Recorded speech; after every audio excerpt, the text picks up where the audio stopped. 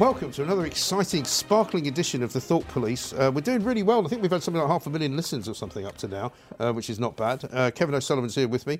And today, unlike most weeks when we start giving the government a kicking from point one, we're going to talk about something else. We're going to talk about a new TV programme, aren't we? Yes, we're going to give the BBC a kick. Yes, well, they deserve it, let's face the it. BBC's big news Sunday night drama, which they told us to get ready for, be prepared to be hooked. Yeah, I must have missed it because I watched it on Monday. You must remember that this is in the new Director General Tim Davies' brave new, less left-wing world. Right. So the plot of Roadkill, starring... It's a funny name, isn't it? Is it from a book or something? Well, no, it's because... I'll explain that in a minute. Starring the excellent Hugh Laurie. He's a great actor. He just about saves it from total disaster. I do like Hugh Laurie. I agree, totally agree. The plot, the not left-wing plot of Roadkill is it's about an evil Tory minister with a secret love child who wants to privatise the NHS. Really? Oh, good to see them casting off the shackles of their left-wing prejudices. I'm surprised they didn't put it out as a documentary. It's it's their so kind of thing, isn't typical. it? They can't stop themselves. Right. It's just a left-wing political diatribe about all evils are Tories. They all want to sell the NHS and they've all got secret love children. David Hare, the veteran Champagne socialist who wrote it, in 1985 he wrote a play called Pravda, which was very inaccurate about newspapers. And in Roadkill, the newspaper is, of course, run by an evil fascist editor in cahoots with the fascist government. You know, ruthless, is going to bring down the establishment. It is... David Hare has been getting newspapers wrong for 35 years. Does he have no interest in what they're actually like? Well, I think the trouble with people like David Hare is, first of all, he went to Lancing College, didn't he, which is a very big and expensive private school on the south coast of England. When you drive on the A27, you see it. It looks like a big cathedral rising out of the mist, you know. And he then went to Cambridge, of course. So he is indeed the Champagne socialist, and I think he maybe even lives in Hampstead. I'm not sure. But I mean, these guys he does have live in Hampstead. He lives around the corner from me. Well, he better not see you, but if he hears this. But I mean, these people have no concepts of actual life. They don't know what ordinary people do. That's the point. You look at it. Look at Roadkill. Follow the plot. Look at the characters in it. Look at the newspapers. Look at the lawyers. Look at the Tory minister and the Tory Prime Minister. David Hare has managed to go through life without ever actually once visiting reality in his entire existence. He doesn't know anything about the way the world he also portrays a prison in it, right? Because, of course, he becomes... Well, we won't ruin it for you, but, I mean, he becomes a guy that gets put in charge of the justice system in one way or another, which is meant to be somehow, you know, ironic given what's happened to him in the court. But in the end, he's also portraying prisons in a way that nobody who's ever been anywhere near a prison would recognise, because he's got it planned that, of course, it's all run by a private security company. Now, of course, we know there are some private security companies that run some prisons, but they're not run like that. And they are in a constant state of 24/7 rioting. They have fallen apart at the seams. So because of the evil Tories. What David Hare does in his enormous ignorance is he takes real life, completely changes it to fit his left-wing narrative about how evil Tories are trying to destroy this country. They're trying to privatise the NHS. They're trying to privatise our prison system. Oh, aren't they awful? And there's a minister, and he's got a secret love child. In today's arena, by the way, we have a prime minister. We don't even know how many fucking kids he's got. Well, that's true. And David Hare thinks that some junior justice minister will give a shit about whether or not he's got a secret kid. He's got a... And there's one ridiculous line in it where I can't remember who's talking to him, who says, and whoever it is says to him, "You can't remember all the people you had sex with. You don't even remember who they were." I mean, you know, sorry, I don't want to make it sound as though that's normal, but I mean, it's pretty normal for a lot of people who are in their 50s, which I think he's meant to be, who may have been having an awful lot of sex in their 20s. They might not remember everyone. Well, I can't. You know, guess what? Well, let's hope they can't either. You know, I can't, although many of my victims are just still suffering nightmares. Yes, exactly right. But this is the thing, right? And then the other ridiculous aspect of all of it is that it starts off with him winning this libel trial, right? As a result of the fact that the reporter who's written the story goes into the court, goes into the dock and changes her story And then is surprised when she gets fired from the newspaper, which now has to pay out £1.5 million because the insurance company won't cover it. I mean, that just doesn't happen. Yeah, it's like I say. If you've ever been sued by a newspaper, I haven't actually, luckily, or when you were working for newspapers, you might have had a couple of libel cases. I have. But what you didn't do is agree with the editor that this is what you're going to say in the court, and then you change it without telling them. That just doesn't happen. If you do, and then you go back to see the editor, and the editor fires you because of that, because you've just cost the paper £1.5 million and humiliated your publication, don't turn around and say, "You're firing me? Yeah. Why?" I know. That was her reaction. I can't believe you're firing me for that. But as I say, in 35 years about writing about evil fascist newspapers in cahoot with fascist governments, David Hare has never once taken the trouble to find out what newspapers are actually like. I mean, the one thing I would say is I actually quite enjoyed watching it. I mean, once you've suspended your disbelief, which is what my father always used to say, when people were looking at stuff going, that would never happen, he always used to say, well, that's why it's TV. It's not meant to be real. And I suppose you can take that as read, but because Hugh Laurie is such a talent, he does, as you say, more or less rescue it. But I mean, how much is this costing, by the way? Because I've always said the BBC spends too much money, does too many things, and if they're paying Hugh Laurie what I suspect they're paying him, because this is the guy who did House, right, and made something like $250,000 per episode, right? So he might be giving them a bit of a freebie. So he's not making. He'll be charging the standard, but he'll be charging around what, $50,000 an episode or something? Wouldn't you think? So yeah, you know, so they're paying absolutely top dollar. That's an expensive production. Yeah, and it looks good. Yeah. I would also suggest that, notwithstanding you're having a go at Tim Davie, it's probably made before his time. So I mean, well, don't put the fucking thing on, Tim. He can't just cancel it, can he? Shove it in the bottom drawer and then set fire to the bottom drawer. Can you imagine, though? So we've spent £5 million on this big Hugh Laurie production, and we're now going to bin it. Yeah, well, why not? Why not? Because at least it would spare the viewers having to watch the fucking biased rubbish. How many parts does it have? And 4, I'm not sure I'm going to watch 2. 4 parts. Oh, by the way, here's another thing I don't like. If you're going to make a series, right, the BBC seem obsessed at the moment with making series with like 3 parts. That's not a series. That's because Hugh Laurie's in it. It's like a mini-series. Yeah, but you know why? It's because you get big names. Big names will do 3-part series. They won't do 10. They won't do 10. Series. Hugh Laurie has agreed to 4. He probably wouldn't agree to 10. But at the end of this 60 minutes of juvenile rubbish written from the pen of an infantile champagne socialist who's never learnt about the real world, the continuity woman goes, "Are you hooked?" No, I'm not fucking hooked. No, me neither. I'm not watching part 2. It's crap. I only watched part 1 because you told me about it. Come on, so I thought I'll have a look. The BBC, though, it is trapped in a swirling mass of its own prejudices, and it cannot break out. And if this is the best it can do, just give it up. Don't bother with drama anymore, because it was infantile, boring, implausible nonsense. But also all of those things that they do, like Strictly as well, you know, all the excitement about Strictly's back. Well, really? You know, why are you even making it? You know, this is not what you call public service broadcasting. You know, the commercial sector should do all that stuff. Now, if ITV wants to do Strictly, they probably might not do it quite so well. But, nevertheless, I've got no interest in paying for the BBC to make shows that I don't watch. I think I've got no interest. I think ITV would do it just as well. I mean, I don't think you should fall into that trope. The BBC does everything so well. Well, no, because they spend money like it's going out of fashion. They spend money without any recourse to a budget. That's what I mean. Because if you're ITV, you've got accountants crawling all over you going, how much are you spending on this? Yeah, you know, whereas at the BBC, nobody asks that question. I mean, I know people, as I'm sure you do, that have worked for the BBC more or less all their lives as journalists, right? Never once have they been told, oh, you can't have that, or you can't get that, I'll tell you something. You know, it's too expensive, we can't do it. I'll tell you a story of someone who just taken over as BBC One controller, who told me in confidence that the predecessor... mustn't reveal genders. Mustn't reveal genders. The predecessor to this person who told my informant, listen, the biggest problem you're going to have is getting rid of your budget.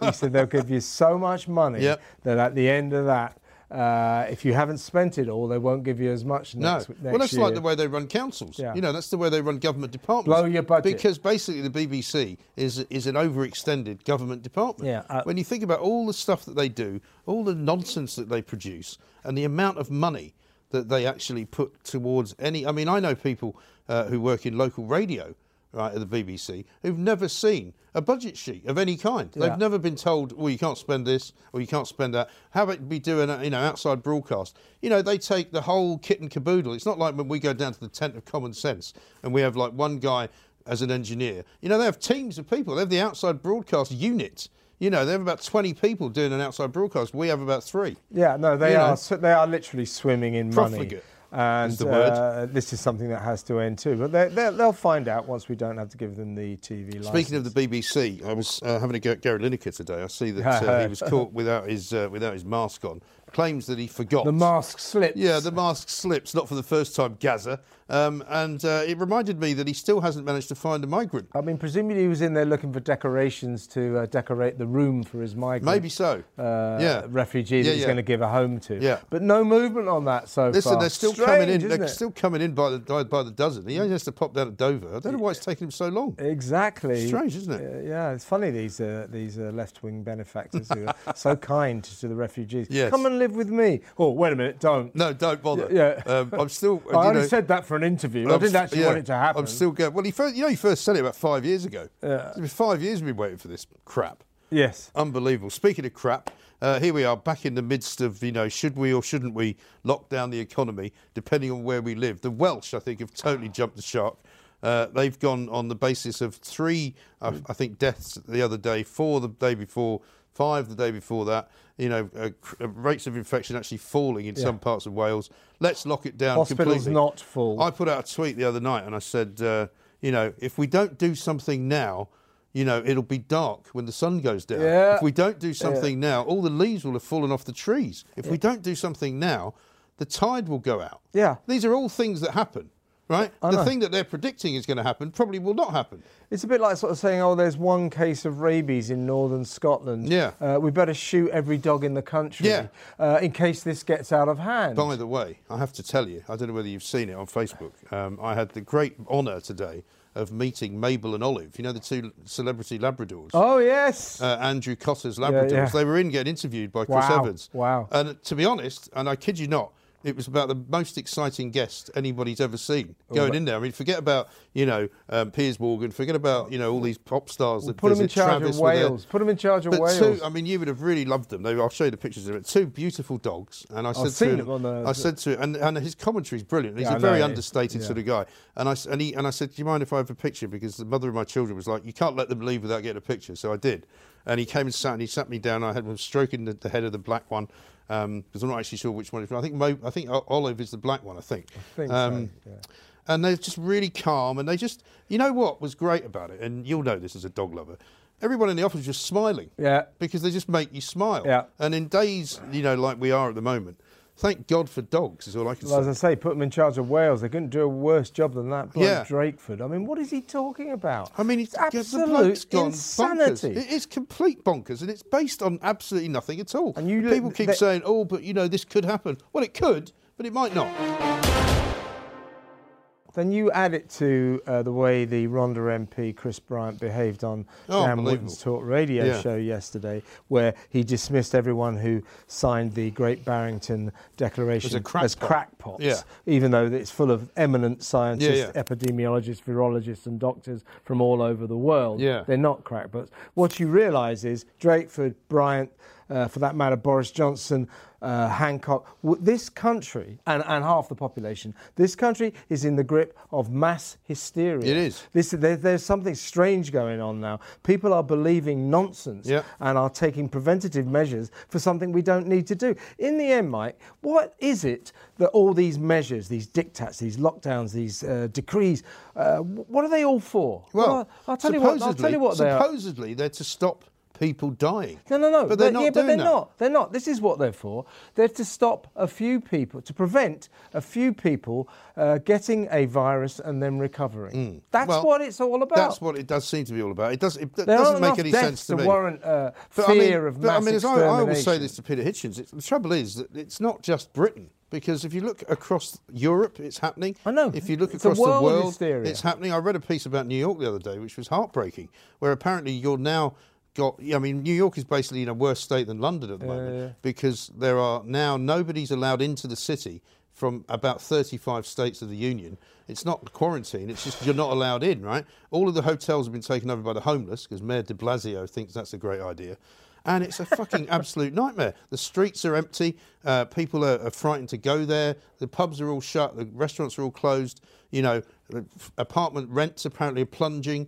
It's an absolute nightmare. And you know, in Ireland, for example, they've just announced a 6-week lockdown. 6 weeks lockdown, which is going to take them to December, right? And nobody really knows why. Well, what we do know in this country, where, you know, I'm pretty convinced that we'll get a full lockdown. Tier 3 is pretty much a full lockdown anyway. We'll get full lockdowns in this country. And what's that on the back of? The gruesome twosome, Whitty and Valance, saying, we think we ought to do a sort of circuit breaker lockdown, not because we have any evidence that they will work, but we better do something. It's better than doing nothing. No, it's not. Right. That's not following the science. That's following shots in the dark. Yeah. So it's also, better, none of it's worked. It's better to do nothing than something. Well, I mean, nothing has worked, right? So the fact that they keep making it impossible for other people to make a living while actually having no effect whatsoever on the virus, what's the fucking point? Yeah. You know, how about you don't do anything, let people make a living, and then the virus will spread just like it is now? Whitty and Valance said, we have no evidence that a circuit breaker 2-week lockdown will work, nor have we got time to check, but we think we should do it, and we won't know after 2 weeks whether or not it has worked. Oh, that's well worth doing, well, I was isn't talking it? to somebody in Scotland today, right? And they're coming to the end of their, more or less, their second week of, or they will be tomorrow, coming towards the end of their second week of lockdown. And it hasn't, as far as I can tell, changed anything, right? So people like my friend Donald, who had reconstituted his nightclub into a bar, but he had to shut it because he's now not allowed to sell alcohol, right? You know, he's been unable, having made some money the first couple of weeks he opened, he's now been unable to make any money because more or less had to shut down again. Same goes for all the restaurants, same goes for all the fucking businesses that can't operate. And meanwhile, the infection rate remains the same. Yeah. So well done, Nicola Sturgeon. There are no statistics to back this up. This government is, and governments all over the world, but particularly our government, is set on a course where it has decided that the ends, i.e. the eradication of COVID-19, justifies any means. And that involves millions of people having their lives ruined, millions of jobs being wrecked, millions of businesses crashing, people going millions bankrupt. Millions of pounds of taxpayers' money. Thousands and thousands and thousands of people dying. Right, but also millions of pounds of taxpayers' money being borrowed in order to keep sustaining the people who they won't allow to work. Yeah, and by the way... What's going on? Yeah, and by the way, when we started our policy against COVID-19 way back in March, when we went into lockdown, the mission statement, the place where the destination was not the eradication of COVID-19. No. That's it kind was of to save the NHS, wasn't it? It was to say also it was to flatten the curve. You know what they're doing with the curve now? Is they're just inventing a new curve. Because all the graphs now, you get them, the Welsh have got one as well, right? Where it shows, here's the hospital admissions, and I'm just drawing a straight line like that. And it goes all the way from like July, August, September, October, and then suddenly in November, which we haven't got to yet, it goes like that. Now, we haven't got to November yet, right? So how on earth do you know that it's going to go up? Oh, well, we know because of the rising rate of infection. Oh, really? So how come you've got the same number of people in the ICU unit and in the critical care beds as you had last year when there wasn't any fucking COVID? Yeah. And what you've got, Chris Bryant, by the way, Chris Bryant, Andy Burnham, all these great Labour rebels who are basically just backing up what the government We love the working class, but we just don't want them to work. But we're supporting the government on this one. They are using the techniques of fascistic governments, the techniques they've always used, which is this, that if you don't agree with government policy, you're a crackpot, you're crazy, you're mad. We'll put you in an insane asylum. Denounce you. We'll put you in an insane asylum. Yeah, I mean, the way that Chris Bryant was treating Dan, you're a dangerous conspiracy theorist. No, Chris, he's merely proposing a perfectly reasonable alternative approach to COVID-19 than you, and you call him a crackpot and a dangerous conspiracy theory. I'll tell you what's going to surprise you, and I don't know whether you heard me say this today on the show, but there's a guy called Michael Levitt, who's an actual Nobel laureate, right? He's a Stanford professor, biophysics, Cambridge PhD. He's been disinvited, right, from a particular biodesign conference because apparently too many other speakers said if he was going to be there, they wouldn't turn up. You know why? because they all complained about his attitude to COVID. Yeah, so he's clearly one of those who's, like us, a sceptic about lockdown. So he's now been cancelled, right, by fellow scientists. So now, not only are you a crackpot, according to people like Chris Bryant, but you won't be entitled to do your job as a scientist if you don't happen to go along with them. Well, he's being non-personed. He's being unthinked, like in 1984. Yeah, he is. I mean, that's exactly what's going on. And what's going to happen soon is you're not going to be able to get on TV. Look how the Great Barrington Report was basically buried after one day. Has the BBC ever mentioned it? I'm not sure if they have. I think they mentioned it on their website, but I don't think they've ever done any interviews with Carl Hennigan or Professor Gupta or Professor Carol Sikora. I mean, none of those people who Bryant thinks are crackpots, who are eminent doctors and very, very well-regarded medical experts, not one of them, I don't think, has ever been interviewed by the BBC. Yeah, the regurgitation, parrot-like, by the likes of the BBC and Sky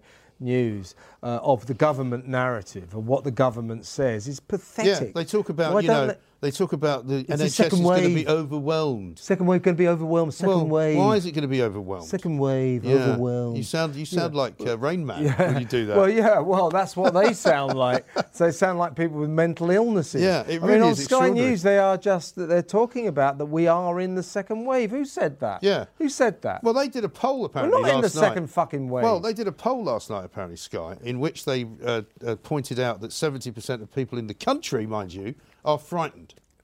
Really? Well, I don't know any of them. I don't know one person who is frightened. This is a trope. This is a trope. The government's creating this narrative to create the illusion of mass support for its COVID policies. Right. Now, and it's very clear to me that they are using techniques which are basically propaganda techniques. Yes. I'm not saying that there's any kind of conspiracy theory, but what I am saying is that it's very clear to me that they have now used PR, they've used marketing, and they've used all manner of sort of, different... It is. I mean, they had, for example, they had a big spread in the Daily Mail today, an advertorial on the NHS app, right? Yeah. Quoting people, making it look like a piece of editorial. It wasn't. Yeah. But one of the things that it said, right, which I found rather bizarre, one of the things that it said in quotations from a doctor, don't worry about the NHS app because it can't trace you and track you at all times. It doesn't know who you've met or where you've been. Oh, right, no. So what's the fucking point of it then? Yeah, don't worry about the NHS app because only about 15 million people have got it. So it's not going to fucking work. No. Why aren't people getting it? Because they suspect that this is just to monitor us. They suspect it won't work. They don't trust the government's basic premise of its policies. They don't trust the government policies. Why should they sign up? No, of course they shouldn't. Why and should everybody says, why should I risk my job, which may be a job which you only get paid for when you turn up, for example, if you're on a freelance contract or something, because some bozo claims to have been infected by COVID-19 and claims to have been in the same room as me. Yeah. It's ridiculous. The NHS app is an impossible dream by a bunch of public servants who don't understand the concept of jobs that are, at risk. It's worse than that, because you know who's making all the money out of it? It's all these bloody consultancy firms who have now completely pivoted their business away from the banking sector where there's not much going on. And they've started now getting involved with governments all around the world. I can say this with some surety because I know some people that work for these companies, right? And they basically all get their fingers in the pie and saying, oh, look, there's billions of pounds here. So they're all in bed with the governments, developing this, developing that, these £7,000 a day crowd. I mean, the amount of money that we're spending on this rubbish is ridiculous. Yeah, and forget the app. It's not going to be effective. Track and trace, they're never going to get that right. What's going to happen is we're going to, as you say, Mike, we're going to spend billions and billions of pounds fighting a phony war that can't be won against a virus, and basically it will just work its way through us. We'll get to herd immunity, having ludicrously delayed it and postponed it by all these ineffective measures, and in the end it'll pass, like the way viruses always do, and then horror of horrors, another virus will come along and no doubt we'll do this again. Well, and that means humanity's fucked. Well, as we said before, and we have said many times, at the end of the day, right, if we did this for flu every single winter, we'd never stop hiding because people are killed by flu every single winter. Yeah. People will say, well, it's not the same, and I accept that. I'm not pretending that it is the same. But flu kills, tens of thousands of people in this country every single year. Why are we not having daily fucking briefings about that? Why are we not having, hospital bed counts about that? Because all of these hospital bed counts, they're only saying that this is the percentage of people in critical care beds. They don't say how many of them are actually suffering from COVID, right? No, exactly, no. And apparently some of the hospitals that we're being told are nearly full, that's the COVID beds. It's rubbish. It's the COVID beds. It's rubbish. And in any case, Chris Bryant said the hospitals 75% full. He told a complete lie, by the way. Double last year. Not true. You could tell he didn't. True. Yeah, it's not true. And also, if you've got 25% capacity still to go, it's not exactly a crisis point, is it? No, but also it's not even that. I was listening to a guy this morning talking about Manchester, and Manchester's capacity, basically, of hospital beds in total is 900, right? Yeah. Now, that's for everything. At the moment, there are 200 occupied beds, okay? Yeah. Now, they have, without having to do anything, easily the capability to go up to 300, which is another 50% again, right? If they wanted to disturb other patients and other kind of things that the NHS does, they could go all the way up to 900, which is effectively, more than double the space that they're using up at the moment. So they wouldn't probably use that. However, if they don't use that all, or if they do use all that up, then there's another 5,000 in the Nightingale Hospital. So it's absolute bollocks. It's not bollocks to say they haven't got beds. Totally, we are not at crisis point. But I'm going to tell you something that you don't know. Well, you maybe don't know. If you thought you were having a bad week, or indeed if you thought that Boris Johnson was having a bad week, or Mark Drakeford, have a thought for Jeffrey Toobin, who's a guy that you might not have heard of. I think I have heard of him. He works for the New Yorker. Yeah, right? I know. I know. And he's also the legal advisor for CNN. He relieved himself on Zoom. It's worse than... He went on a Zoom meeting, Satisfied himself. He went on a Zoom meeting, right? And for some inexplicable reason, got his cock out. Now, I'm sorry about this if you're listening with your children, but, I'm afraid there's no other way to describe it. He was in a Zoom chat with WNYC, which is one of those great American radio stations. WNYC. And he was wanking. Well, I don't know, but he certainly got it out. And he said that the reason that he got it out, they say he was caught masturbating, so I guess, yes, that's right. And here's his quote, right? Because his quote is even better. He goes, I made an embarrassingly stupid mistake believing I was off camera. So that's all right. So that's all right then. So when you're in a meeting with some people from work, think nothing of just having a quick, how's your father, right? I apologise to my wife, my family, my friends, and my co-workers. And my cock. I believed I was not visible on Zoom. Jesus. I thought no one on the Zoom call could see me. I thought I had muted the Zoom video. Well, Mr. Toobin, I have one thing to say to you. You're a fucking wanker. You really are. What a complete and utter knob. What an idiot. Not only getting his knob out, but, apparently this was... I apologise for my cock. I shouldn't have got it out. By the way, this was an election simulation. He obviously thought it was an erection simulation. An election stimulation. It was an erection simulation. People were playing Joe Biden. People were playing Donald Trump. People were playing, Democrats. That gives him a hard-on? Jeffrey Toobin was apparently playing the courts. Oh. Or playing I can see that is a bit arousing. Yeah, I know. To play the courts. Play the courts. He was certainly playing with something. Yeah. But how embarrassing. How could you ever... we've all done things, I suppose, that when you walk into the office the next day... Well, no, hang on. Don't interrupt me so it sounds like I've done anything like that. But what I'm saying is, you've walked like I've walked into the Express newsroom the day after, or the day when Jermaine Jackson had just been on Capital Radio saying he was suing us for 28 million quid. Yeah. And you can imagine, people like Ian Walker were just loving it and lapping it up and shouting it across. Yeah, PA have been on, do you want to give us a quote? And I was going to be like, fuck off. But you walk into the office and you've got a story in the paper which has all gone horribly wrong. And you're kind of hiding your head and you just want to, you just want to get to the pub at lunchtime and never be seen again. Drink. Right? But can you imagine walking into the office after this? Yeah. And go... Yeah, I don't know what I was thinking. I suspect Mr. Toobin won't be walking back into his office ever again. And I think the CNN legal job has probably gone out the window. I think that's the end of his career per se. But when things like this happen, you think to yourself... I didn't realise I was on camera. Yeah, that's okay then. Oh.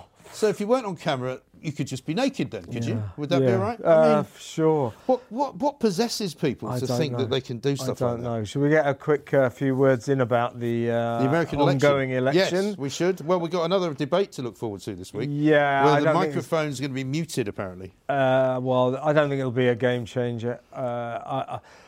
Trump's getting closer. There are signs Trump's turning it around. He's turning it around a bit. I think he will, I really do. You still think he'll win? Well, I was talking to my sister the other night, and she was telling me that, it really doesn't matter how many people vote for Biden. It only matters in 3 states, basically. So Pennsylvania, Michigan, and Ohio. That's about it, because Trump will probably win Florida. As you said, if Biden can't win Pennsylvania, he can't win America. No. And if he wins Ohio, he's probably got it.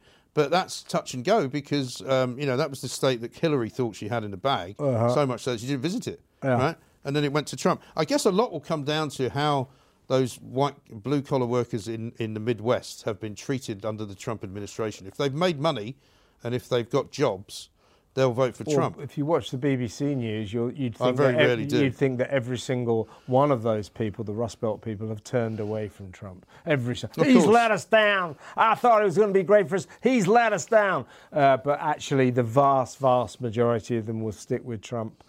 He will retain his traditional support base.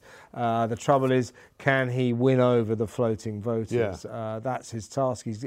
My problem with Trump this time round is in his last campaign, whether or not you supported it, the message was clear. Sharp, 3-word slogans. Drain the swamp, lock her up, build a wall, make America great.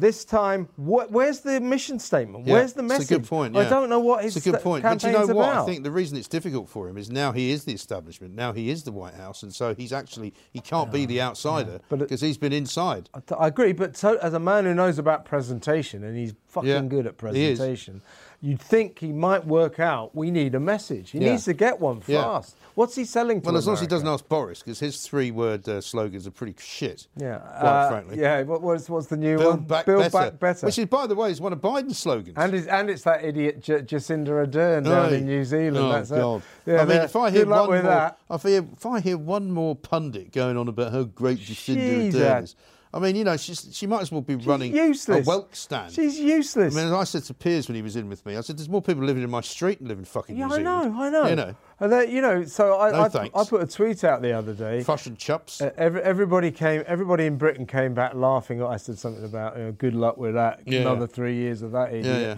Everybody in Britain, what a loser, God blimey. And then New Zealand woke up. How dare you criticise our Prime Minister? But quite a few people from New Zealand said she's a nightmare. Yeah. She's locked us all up, taken away our freedom. She's got a policy. She's like all lefties. No, she puts happiness above the economy. Of course she does. It's more important. You wait. The next 3 years are going to be disastrous for New Zealand. Yeah, they will be. And, all these cobblers about, people's mental health is more important. It's the same lot of people that say, it's been really great during the lockdown because I've been able to reevaluate my life. Yeah. And I've realised that I've had my work-life balance all wrong. So now I'm not going to do any more fucking work because I'm a bit of a twat. Yeah. And I'm going to spend a lot more time with my children. Yeah, people say that. Don't get lost. I've had so much trouble organising my work-life balance. A fucking seal could organise work-life balance. I mean, why do people find it so difficult? It's crap. Absolute crap. Absolute rubbish. Anyway, we've got to run. We'll talk to you next week. We are the Thought Police.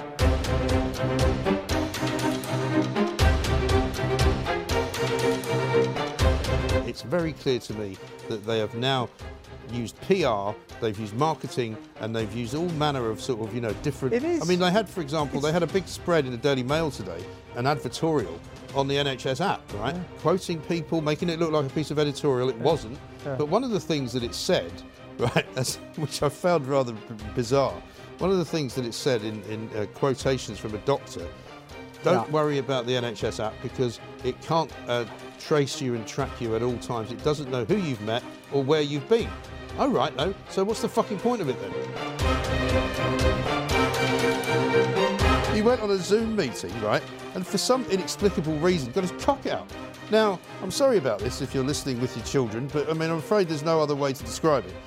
He was in a Zoom chat with WNYC, which is one of those great American radio stations. WNYC. And he was wanking. Well, I don't know, but he certainly got it out. And he said that the reason that he got it out, they say he was caught masturbating, so I guess, yes, that's right. And here's his quote, right? Because his quote is even better. He goes, "I made an embarrassingly stupid mistake, believing I was off camera." So, that's all right. So that's all right then. So when you're in a meeting with some people from work, think nothing of just having a quick, how's your father, right? I apologise to my wife, my family, my friends, and my co-workers. And my cock. I believed I was not visible on Zoom. Jesus. I thought no one on the Zoom call could see me. I thought I had muted the Zoom video. Well, Mr. Toobin, I have one thing to say to you. You're a fucking wanker. You really are. She might as well be running useless. a whelk stand. She's useless. I mean, as I said to Piers when he was in with me, I said, there's more people living in my street than live in fucking New Zealand. I know. You know.